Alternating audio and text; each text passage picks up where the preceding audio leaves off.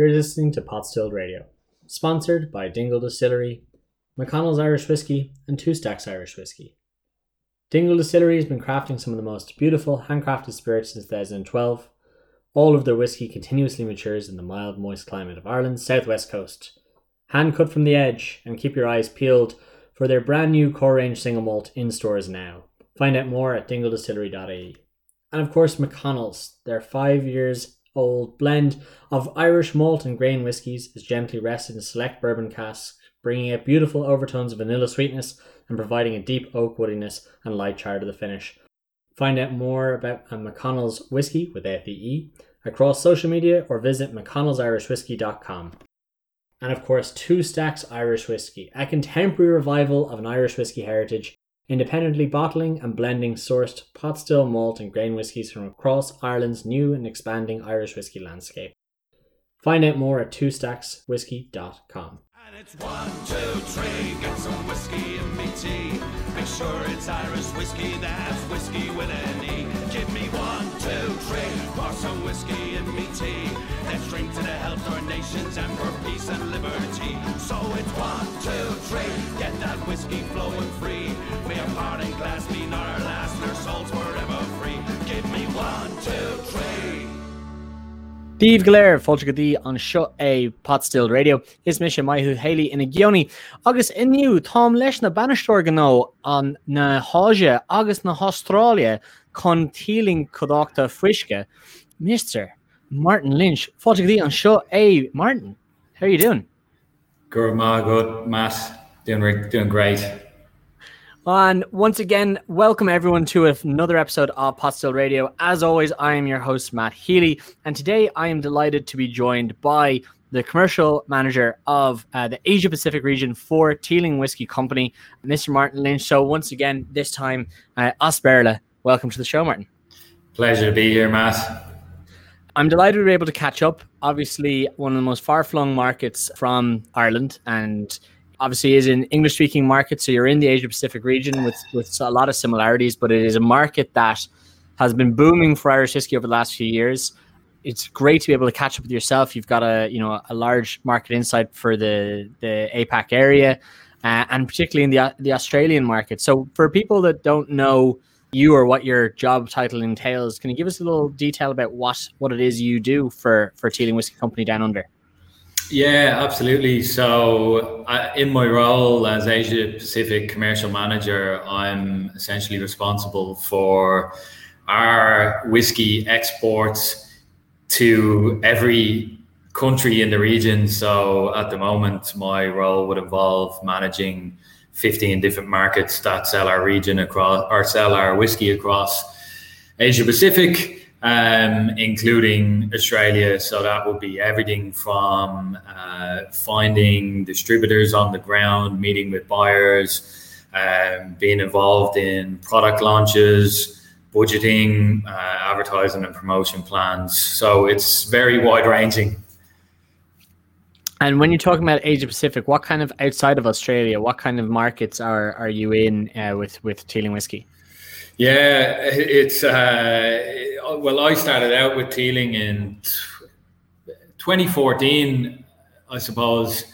Unofficially via Board Bia, I worked on the Board Bia Fellowship program for Teeling among a couple of other brands, and at that stage, Teeling was still in the very early stages of expansion, I suppose, outside Ireland. Australia was one of the first international markets outside Europe and the US that we launched in. Officially, I came on board working full-time with Teeling in 2015 when I finished up with Board Bia. And at that time, I think we were doing a little bit of business in Japan, maybe one or two other markets, very small scale. And over the course of the past 6 years, throughout my role, I have oversaw the launch into pretty much every market in the Asia Pacific region. Most recently, we would have launched Teeling in the likes of Mongolia, India, and next up, one of the last, I suppose, distribution holes to fill in the region would be Sri Lanka. But Australia being the big market in the region and the market that has been familiar with Irish whiskey for a very long time, since the foundation of the country, pretty much it would have been Irish whiskey rolling off those ships in the very early days, whereas in comparison, for the rest of the Asia Pacific region outside, not forgetting New Zealand, which would be very similar to Australia, but obviously a much smaller market, where you go outside Australia, New Zealand, and Irish whiskey is very much in its infancy, and everywhere else in Asia and not very well known. Well, that's fair enough. So whereabouts are you based? And I suppose, what does a day-to-day in the role for you look like? Yeah, well, I've been based in Melbourne for the past 10 years, and during the course of the pandemic, I've actually come back to Dublin to spend some time with family. But Melbourne has been where I've been based for the vast majority of this role. And up until things shut down, it would have involved a lot of travel. It would have involved very regular flights around Australia. I was obviously based in Melbourne, but I would have been in Sydney, Brisbane, Adelaide, Perth, Darwin, pretty much everywhere for whiskey shows, whiskey lives, as well as a lot of localized whiskey shows, new product launches, buyer meetings, which would generally be Sydney, Melbourne. And then at my desk, a lot of the time, not doing the fun, sexy stuff like, hosting tastings or whiskey dinners and that kind of thing, doing a lot of the admin stuff and making sure that the whiskey actually gets here and all of the back support things actually happen. So I think because as you mentioned, Australia is so far away and so remote from our HQ in Dublin, I would have been given extra responsibility to be almost a one-man show. So doing everything from, maybe hosting a whiskey dinner or being on the booth at a whiskey festival, to then going and meeting the buyer of Dan Murphy's, who are obviously, the biggest retailer of alcohol and whiskey and spirits in the country. So very, very wide ranging. And then also I was managing the travel retail side of things. So it could have been up in the airport in Sydney doing some training or launch activity with travel retail teams. So very wide ranging, which keeps it interesting. Absolutely.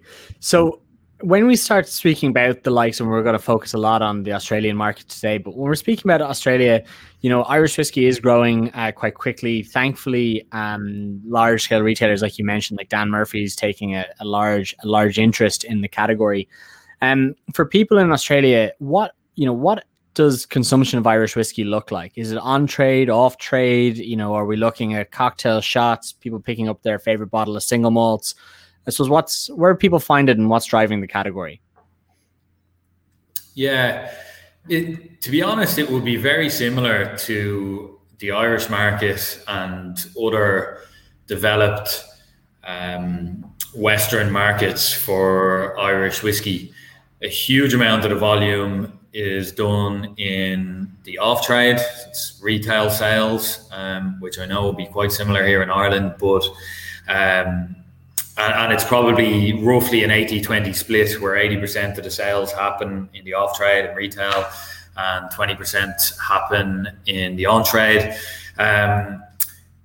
So it would be similar in that sense. If they're buying whiskey in a Dan Murphy store or in a retail local bottle shop, as they would call an off license down there, it would be for home consumption. It could be to bring along to a barbecue. It could be mixing with ginger beer or Coke. Or if it's a single malt, more often than not, it's probably being drank neat. And then on the on-premise side of things, Australia's got a very, very dynamic cocktail scene. They will be very connected into American culture, and very very tuned in terms of the modern on-trade cocktail whiskey bar side of the on-premise channel. So they would have some of the world's best bars, and they have been recognized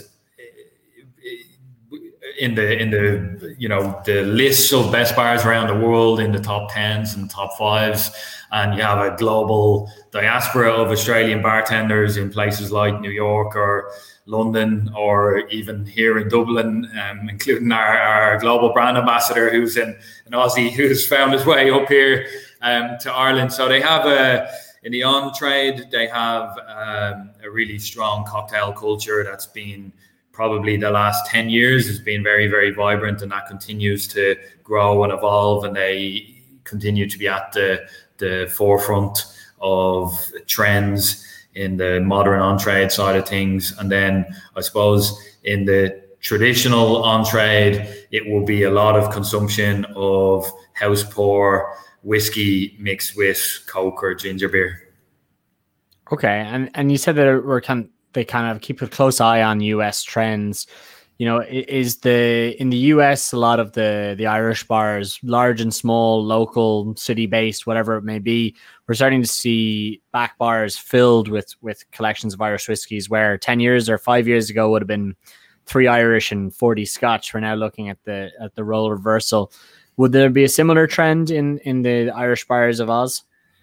To a much smaller degree, it's a little bit different in how brand Ireland and being Irish sits in Australia and living in Australia. I don't feel you get that free pass of being an Irish person in America. The sort of kudos that gives you of amazing, you're Irish, my great grandfather was Irish, that kind of thing. In Australia, it tends to be the reception is a little bit more, you're Irish, great, you know, what else kind of thing. So it's a little bit different in that sense. And Australia is obviously a much smaller country. There's 25 million people.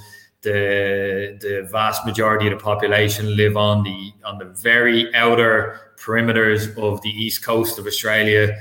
50 to 60% of them live in and around Sydney and Melbourne, 2 cities. So there's not that many Irish bars. There are Irish bars, but it's a very, very small niche within the Irish whiskey sphere, I suppose. So you would have Irish bars having a good selection of Irish whiskey, and as more of it has found its way down to Australia in recent years, they would be happy to stock it. But in terms of actually moving through any kind of volume or having penetration through these Irish bars into a wider Australian population, it's very, very limited. I just want to take a quick pause now just to say a little thank you to our sponsors of this episode. First up, Two Stacks Irish Whiskey. Independent bottlers driving innovation in sourcing and blending pot still malt and grain whiskies. The makers of the fantastic Dram in a Can, the world's first whiskey and Irish whiskey, straight whiskey in a 100ml can. You can find out more on twostackswhiskey.com. Of course, the fantastic McConnell's Irish Whiskey, whiskey without the E, aged for 5 years. It's a fantastic blend of malt and grain whiskey that has been matured in bourbon casks, bringing you some really nice sweetness and a really balanced blend. You can find out more on mcconnellsirishwhiskey.com. And of course, Dingle Distillery, who've been awarded the world's best gin in 2019. And of course, Dingle Vodka was announced as the best Irish vodka for 2021. You can check out more and the availability of their new whiskies on dingledistillery.ie. So, Martin, that's quite interesting when you say about the kind of change of perspective there in terms of the Irish bars. So outside of that, what on-premise are the places that are stocking the Irish whiskies? Is it the cocktail bars predominantly, or is there another avenue that you're finding a lot of the Irish whiskies? Yeah, it's cocktail and whiskey bars, and I think Melbourne and Sydney, actually Brisbane, all of the Perth, all of the cities have had an explosion in cocktail culture and whiskey bars, and these would be for premium whiskies that I suppose aren't, in terms of price point, going to be it's not going to be achievable for them to be house pours, and because they're not going to be cost effective for that nature. So premium Irish whiskey is whiskey bars and cocktail bars predominantly. There's obviously one or two big Irish brands that have been around for a long time who are they're obviously part of bigger portfolios, Pernod Ricard, Diageo, who can do house pour arrangements with bars and bar groups. So it will be very common to find them as the house pour whiskey if you go into a bar and order a whiskey and coke or a whiskey and dry in any bar across Australia. But when you talk about premium whiskey, some of the newer generation of Irish whiskey like ourselves and Teeling, or a lot of the new guys, you're looking at premium whiskey bars and premium cocktail bars who are very interested in the products, in the attributes, the flavor profiles, and they're telling a story and providing an experience to the customers who come to their bars.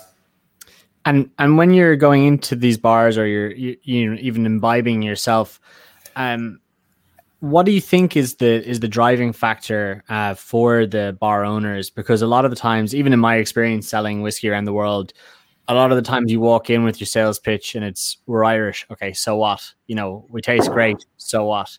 A lot of these whiskey bars, a lot of people in Australia, you've got a huge indigenous Australian whiskey movement going. Obviously, Scotch rules the roost in terms of global whiskey sales. What do you think are the driving factors for bars to pick up these whiskeys, and then also just people to pick them off the shelves in consumption?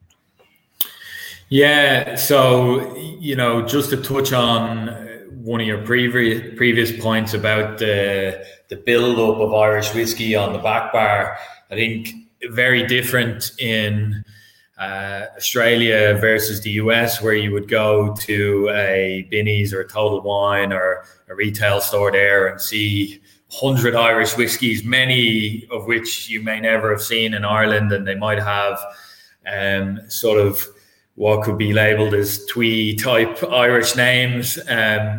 That in Australia has never taken off, and I think Australian consumers haven't, those sort of whiskies haven't appealed to them. So for a very long time, you had one or two brands in Australia of Irish whiskey, and they had, and it's gradually changing, but they had a perception of Irish whiskey which was very narrow and very limited.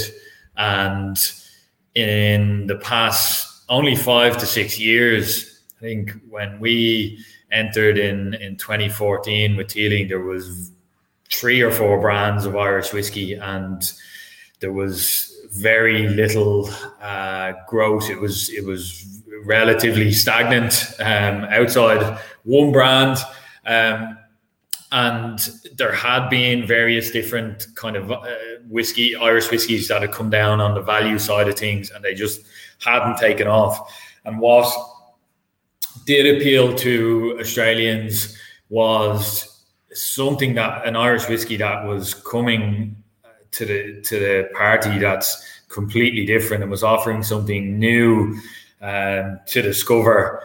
And there at that time there was also other driving forces coming in from other whiskey markets. You obviously had the likes of Japanese whiskey, and Australians have a great connection with Japan. Huge amount of Australians would go there on holiday. They love Japanese food. It's regarded it's held in very high regard as a country. And when Japanese whiskey started going on the radar internationally, winning international awards, that would have been a driving force where Australians started to look outside the traditional Scotch, as you mentioned, has always been the leader in whiskey. And around the same time, I think it was 2014, you had Sullivan's Cove down in Tasmania, which won World's Best Single Malt for their French oak cask. And it was around then where you start to get these international whiskies that weren't Scotch, offering something a little bit different, that started to pique the interest of Australians. And that was when we came in, and we, strangely enough, the interest in our whiskey that first, or from our portfolio that first got us in, was our Puchin, which, you know, we were kind of saying, this is not going to be a big mover in Australia. And on the back of that, we put in our small batch, you know, premium blend rum cask at the same time. And as we predicted, the Puchin stayed very, very niche, apart from a couple of Aussies who braved buying a bottle of, at the time, we had a 61.5% Puchin.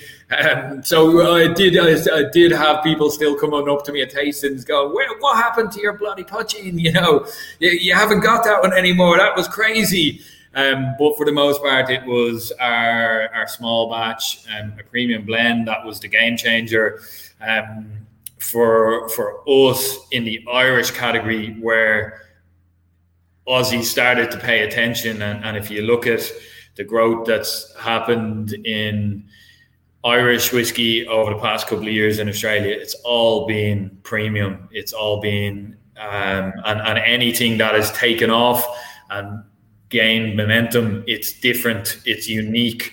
It's not just what Australians expected of Irish whiskey. It's not competing on sort of price and value level. It has to be different, and that's what Australians are looking for. That's been the driving factor for the whole new cohort or generation of whiskey drinkers that have been driving this growth in Australia, is premium and it's unique. And what about single grain? Because I know that's a big seller in the United States. In Europe, it kind of lies quite flat. There's, you know, different connotations and that are associated with it. Obviously, the US, it's a very familiar flavor point to people who would know bourbon more closely than Irish. What about? I mean, I think it kind of falls into the category of not what people expect from Irish. But how does single grain do in Australia? Yeah, it's fortunate, I suppose, that if you look at the spirits category or dark spirits category in Australia, bourbon is actually a very popular category and has been for a long time. Tends to be the two big players, Jim and Jack, but at least there is a reference point for corn-based whiskies, and there definitely was a tie that could be kind of linked about the fact that, you know, single grains or non-malted barley whiskey. So yeah, like I can speak for our own single grain. It's been something that has been interesting to a lot of Australians. It's piqued their interest. It's as a category, single grain is still very, very small in Australia, but you've continued to see new releases come down. I think there, you know, various different Japanese ones like the Cheetah. It's gone into the mainstream market in Australia, so the awareness is growing. There is a following there. But it's still very small in comparison to single malt. And then I suppose the other state of play in the Australian dark spirits market for a long time has been rum, because they actually produce their own rum, and they've got a huge rum brand called Bundaberg. So it's which is Diageo-owned Australian rum, which would be the number one selling rum in the country. So These kind of sweeter flavor profiles among Australian dark spirits consumers may play into the favor of ourselves and Irish whiskey producers. And flipping that on its head, what about the flavor profiles of single pot still, or has any made it in any category down to Australia yet? Yeah, we did launch our single pot still down there about a year ago, and have been pleasantly surprised. There's been really, really positive feedback. Up until now, there was obviously one brand as a reference point for what single pot still was, and still most Australians have probably never tried it. And so you've got a bit of a blank canvas, but we've been, as I said, quite pleased with how it's gone so far. So the response has been good, and we I think probably for single pot still need to continue to work on the education piece, just so to help the understanding of what it actually is and how it differentiates from single malt and single grain, etc.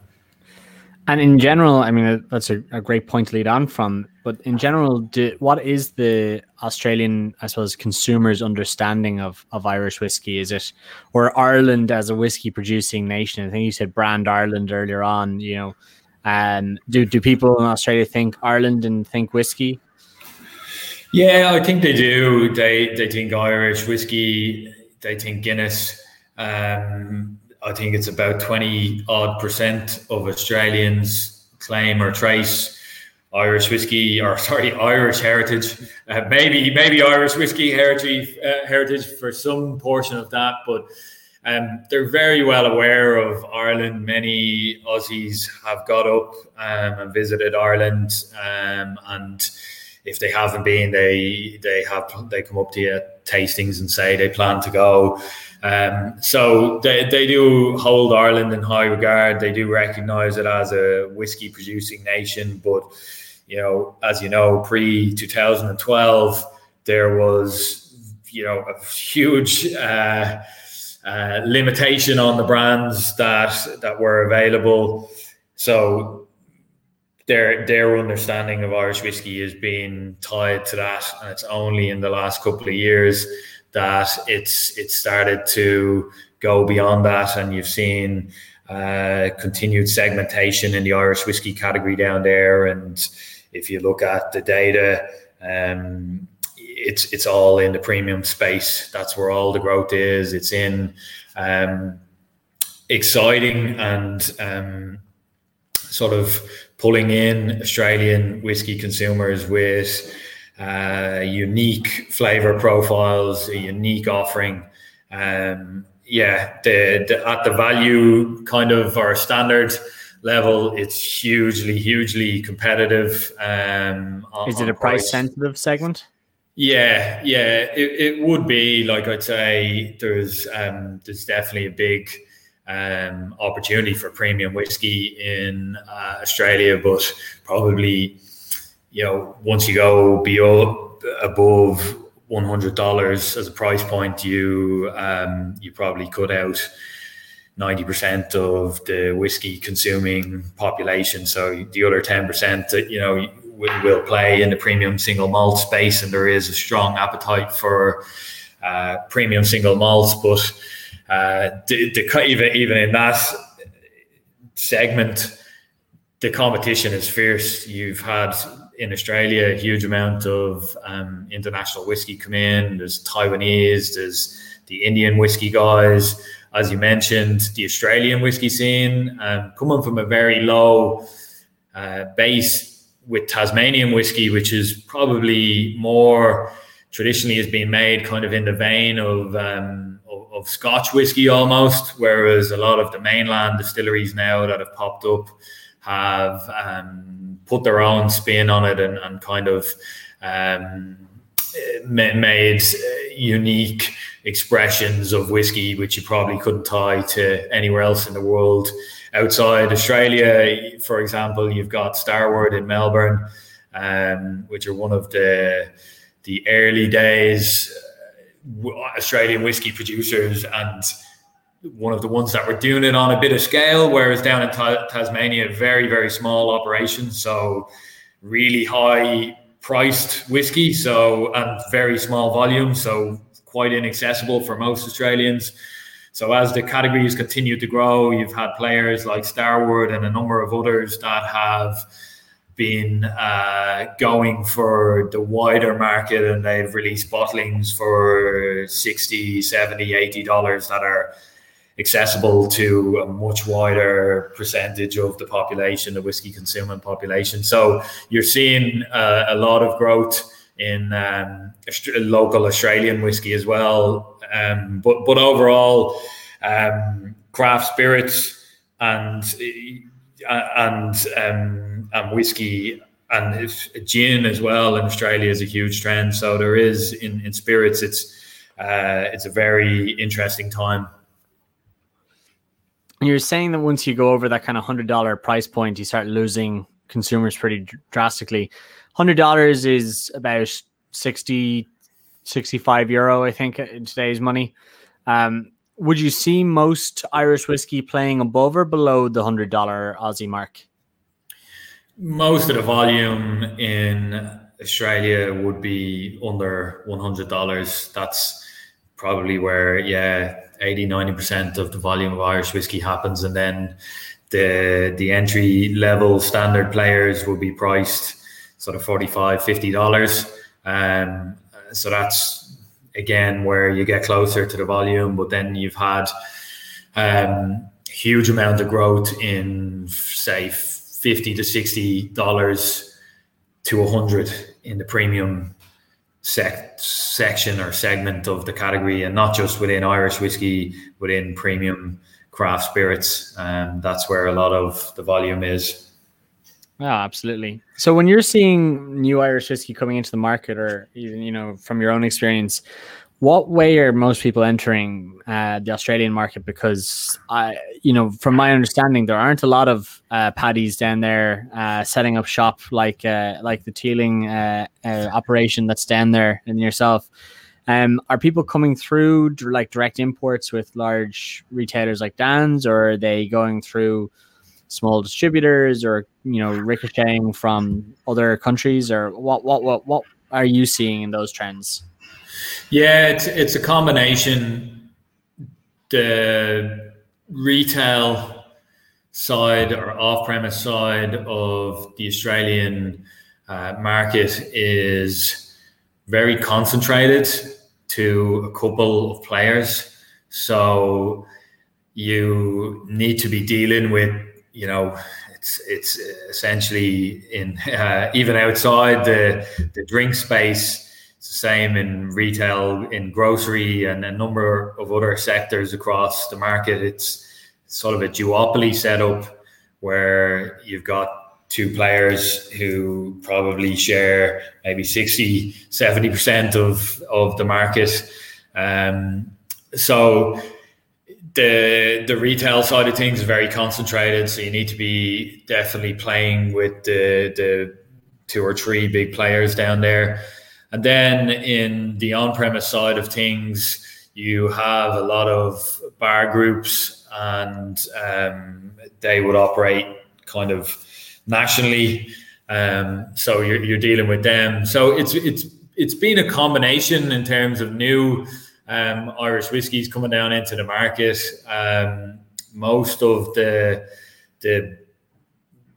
importers, distribution companies down there would have an Irish whiskey in their portfolio. So they see the growth in Irish whiskey, they see the opportunity, and there would be very few distributors down there that don't have at least one Irish whiskey in their portfolio. So it is, I suppose, if you're a distributor in the Australian market for spirits, a box you need to tick. You need to have an Irish whiskey. Customers are asking for it. The bars are asking for it. The retailers are asking for it. So yeah, it's been a combination of how I've seen the Irish whiskey entrants come down into the market.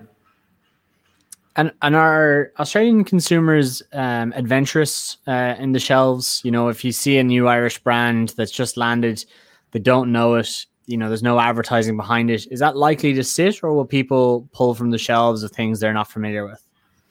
Yeah, I think because the on-premise, like here in Ireland or in the US, it's obviously hugely important for building your brand and driving consumers then into retail stores to purchase it. So that level of engagement in the on-trade converting into the off-trade is still very, very important. But I'd also say, because the retail side of things in Australia is so concentrated, there is probably an added ability for the retailer to pull in consumers just because of their presence and distribution and availability. So, I would find the players down there in retail are good at education and good at holding, whiskey tastings and their own events and kind of online and social media, etc. So I think it's a bit of a combination. There are definitely Australian consumers who would come in looking to discover new spirits and new brands. Obviously, packaging is hugely important. As I mentioned, that segment of the Irish whiskey category that you might see in the US with very Irish looking traditional packaging, you don't see it so much in Australia, and the brands that have gone down that road don't tend to get the adoption by Australian consumers. So I think you need to be premium, you need to be standing out on the shelf. And obviously the liquid has to go and back that up as well. I'd mention as well, for us, some of the big successes have been because Australia is very isolated from the rest of the world, and Australians like to feel that there is an Australian connection somehow to something going on from the outside world internationally that's come in.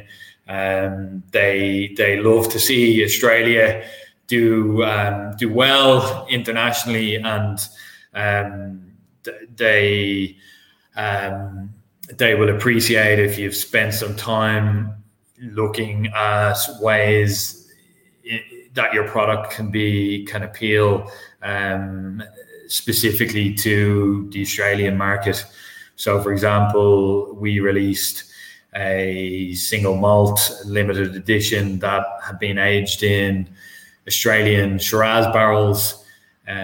We did a collaboration with a family-owned winery from the Clare Valley in South Australia, and we took some of their super premium annual vintage release wine called the Armagh, which is actually shared a connection with Ireland, because where the vineyard is, the original Irish settlers that arrived there in the 1800s felt it resembled the rolling hills of Armagh. And the guys in this winery, which is called the Jim Barry Winery, have an annual release called the Armagh Shiraz, which is a beautiful Shiraz wine that retails for a couple of $100. And we took some of the barrels from that wine and brought them up to our distillery and matured a single malt, or finished a single malt in these barrels. And we launched this whiskey exclusively in Australia. There was only 2,000 bottles of it, but the response to that was huge in terms of the whiskey community down there, which is very strong and very connected and very synced up with Facebook groups and the like. And also the drinks media and the wider media down there had a lot of interest in this Irish whiskey company who had taken the time, consideration and thought to partner with an Australian winery and release the first Irish whiskey that had been aged in Australian wine casks. So I would say, a bit of localization and looking at something that can uniquely appeal to local consumers will be rewarded very highly if you take the time and effort involved in doing a project like that. Absolutely.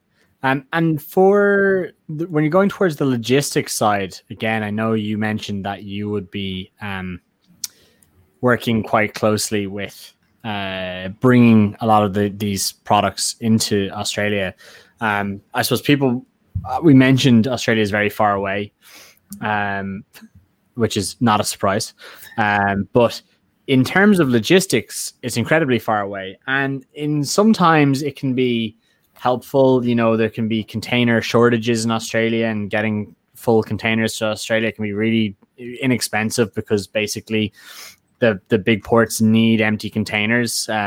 But at the moment, I think we were speaking to some Australian importers there the other day. So there's 40,000 empty containers on the docks in Sydney waiting for ships because no one will send. There's such a container shortage, but also a shipping shortage that no one's sending empty ships when they could stay in Europe or in the Americas or in China and just do full loads back and forth. So how has, COVID affected in terms of logistics, getting whiskey to Australia and then also consumption in Australia for the general public?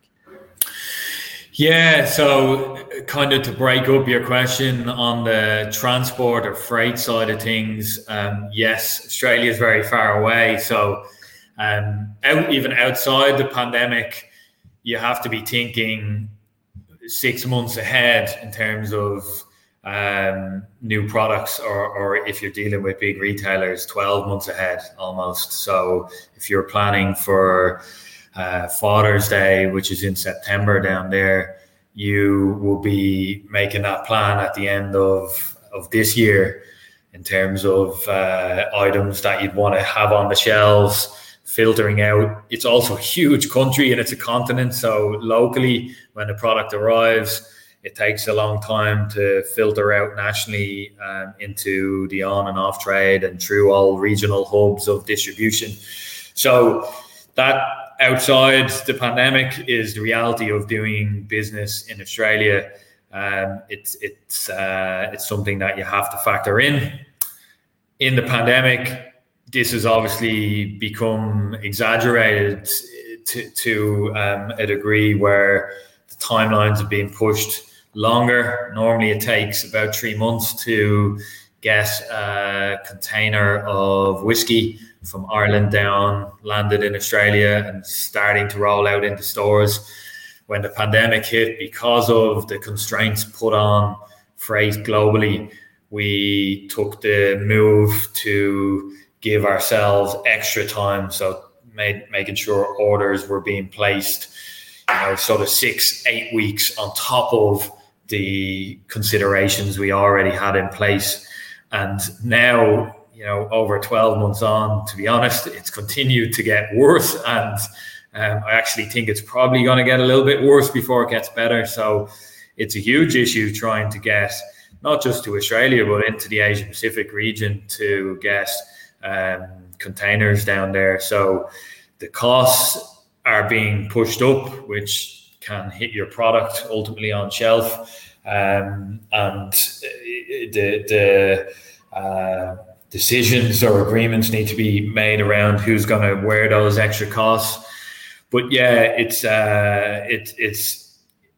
been amplified by the pandemic and all the issues that's put on the industry. But I would say outside that, because it will end, things will improve eventually. I think by the end of the year, we're hoping for that things are a bit normal on the transport and freight side of things. But outside that, doing business in Australia or New Zealand even further, you have to factor in the time it's going to take. And if you're shipping stock down to get there for Christmas and it doesn't arrive till January, you've missed a key window. So I suppose always give yourself as much time and add in some buffer periods when you're dealing with these markets would be my advice. And how have consumer trends changed since the pandemic began? Yeah, there's obviously been a spike in, Australia was already a market where retail is where all the volume happens for spirits and for alcohol in general. But with various different lockdowns, and I was in Melbourne, unluckily, roll of the dice of all the Australian cities, it ended up being the one that actually had a really serious lockdown for a long period of time. But what that happened, but around the country there was various different constraints on the on-trade side of things, and what that did is it pushed the amount of sales that were going through retail up, and it also accelerated the trend of shopping online and e-commerce for alcohol. So the big players down there, I think, were already very well set up in that regard. I think they'd been doing some pre-preparation for Amazon entering the market and getting into the drinks side of things in the past couple of years, and having their own distribution in the market. So in response to that, the big drinks retailers in Australia were already very advanced when it came to the e-commerce distribution and online shopping networks. So I think it's just been accelerated. More people for the first time have ordered a bottle of our whiskey online, or a slab of beer, or a bottle of gin, and it's not going to go away. That's going to continue. And there's been a lot of innovation in that side of things, where you can in Metro Melbourne or Metro Sydney, you can order and have delivery within an hour of placing the order at your home or business. So they have got quite advanced in that, and fairly early on. The likes of Dan Murphy's for Click and Collect, they had license plate recognition for cars. So when you pull into the car park, your license plate is recognized and your order is brought out and ready to go. Your boot goes up and it gets dropped in, and you keep driving. So things like that have been impressive, I suppose, and a sign of the way things will continue to go in the future for your purchase and retailing of alcohol.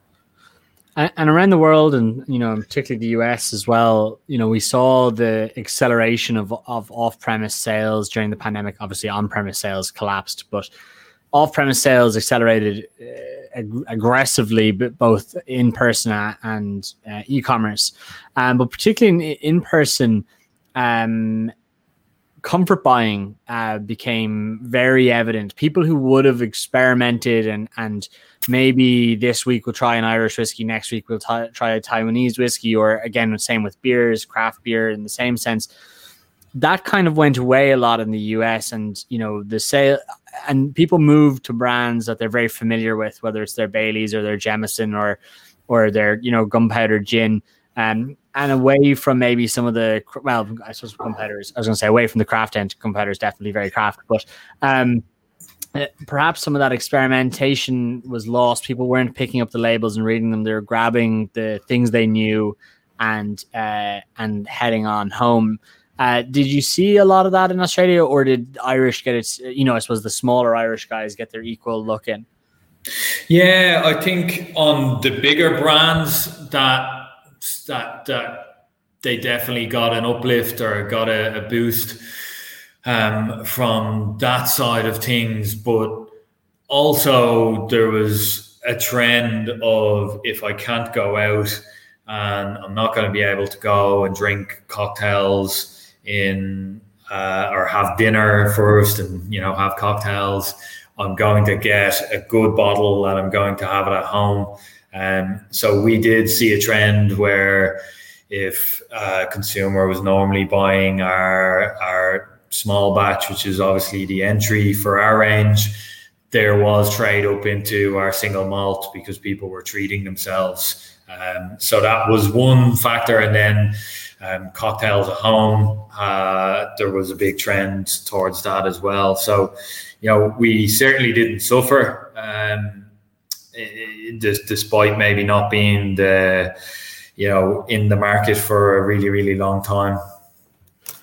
And then I suppose just to kind of tie us up nicely, if you were, speaking candidly to people who are, Irish whiskey brands looking at Australia, is there any top line advice you'd offer them about trying to enter or grow in the Australian market? Yeah, I think I've touched on a few of the points throughout, but to sum it up, I would say it needs to be premium. It needs to be unique. You need to be bringing something new to the table. The Me Too sort of brands in Irish whiskey or attempts in Irish whiskey in the category in Australia, from my experience, haven't performed very well. And the ones that have worked are bringing something very new and unique, whether that's in the style of liquids, for example, single pot still, or the casks that you're using, or the ABV or limited edition bottlings. It needs to be unique, and the competition is fierce. So Australia is consumers are very discerning. They've been drinking whiskey and single malts for a very long time. So you won't get very far if you don't come in with something that's going to catch their attention. And also, as I mentioned, packaging is very important. It has to stand out on shelf. Price points have to match up. If you're looking to do volume, it has to be in the ballpark when it comes to competitiveness.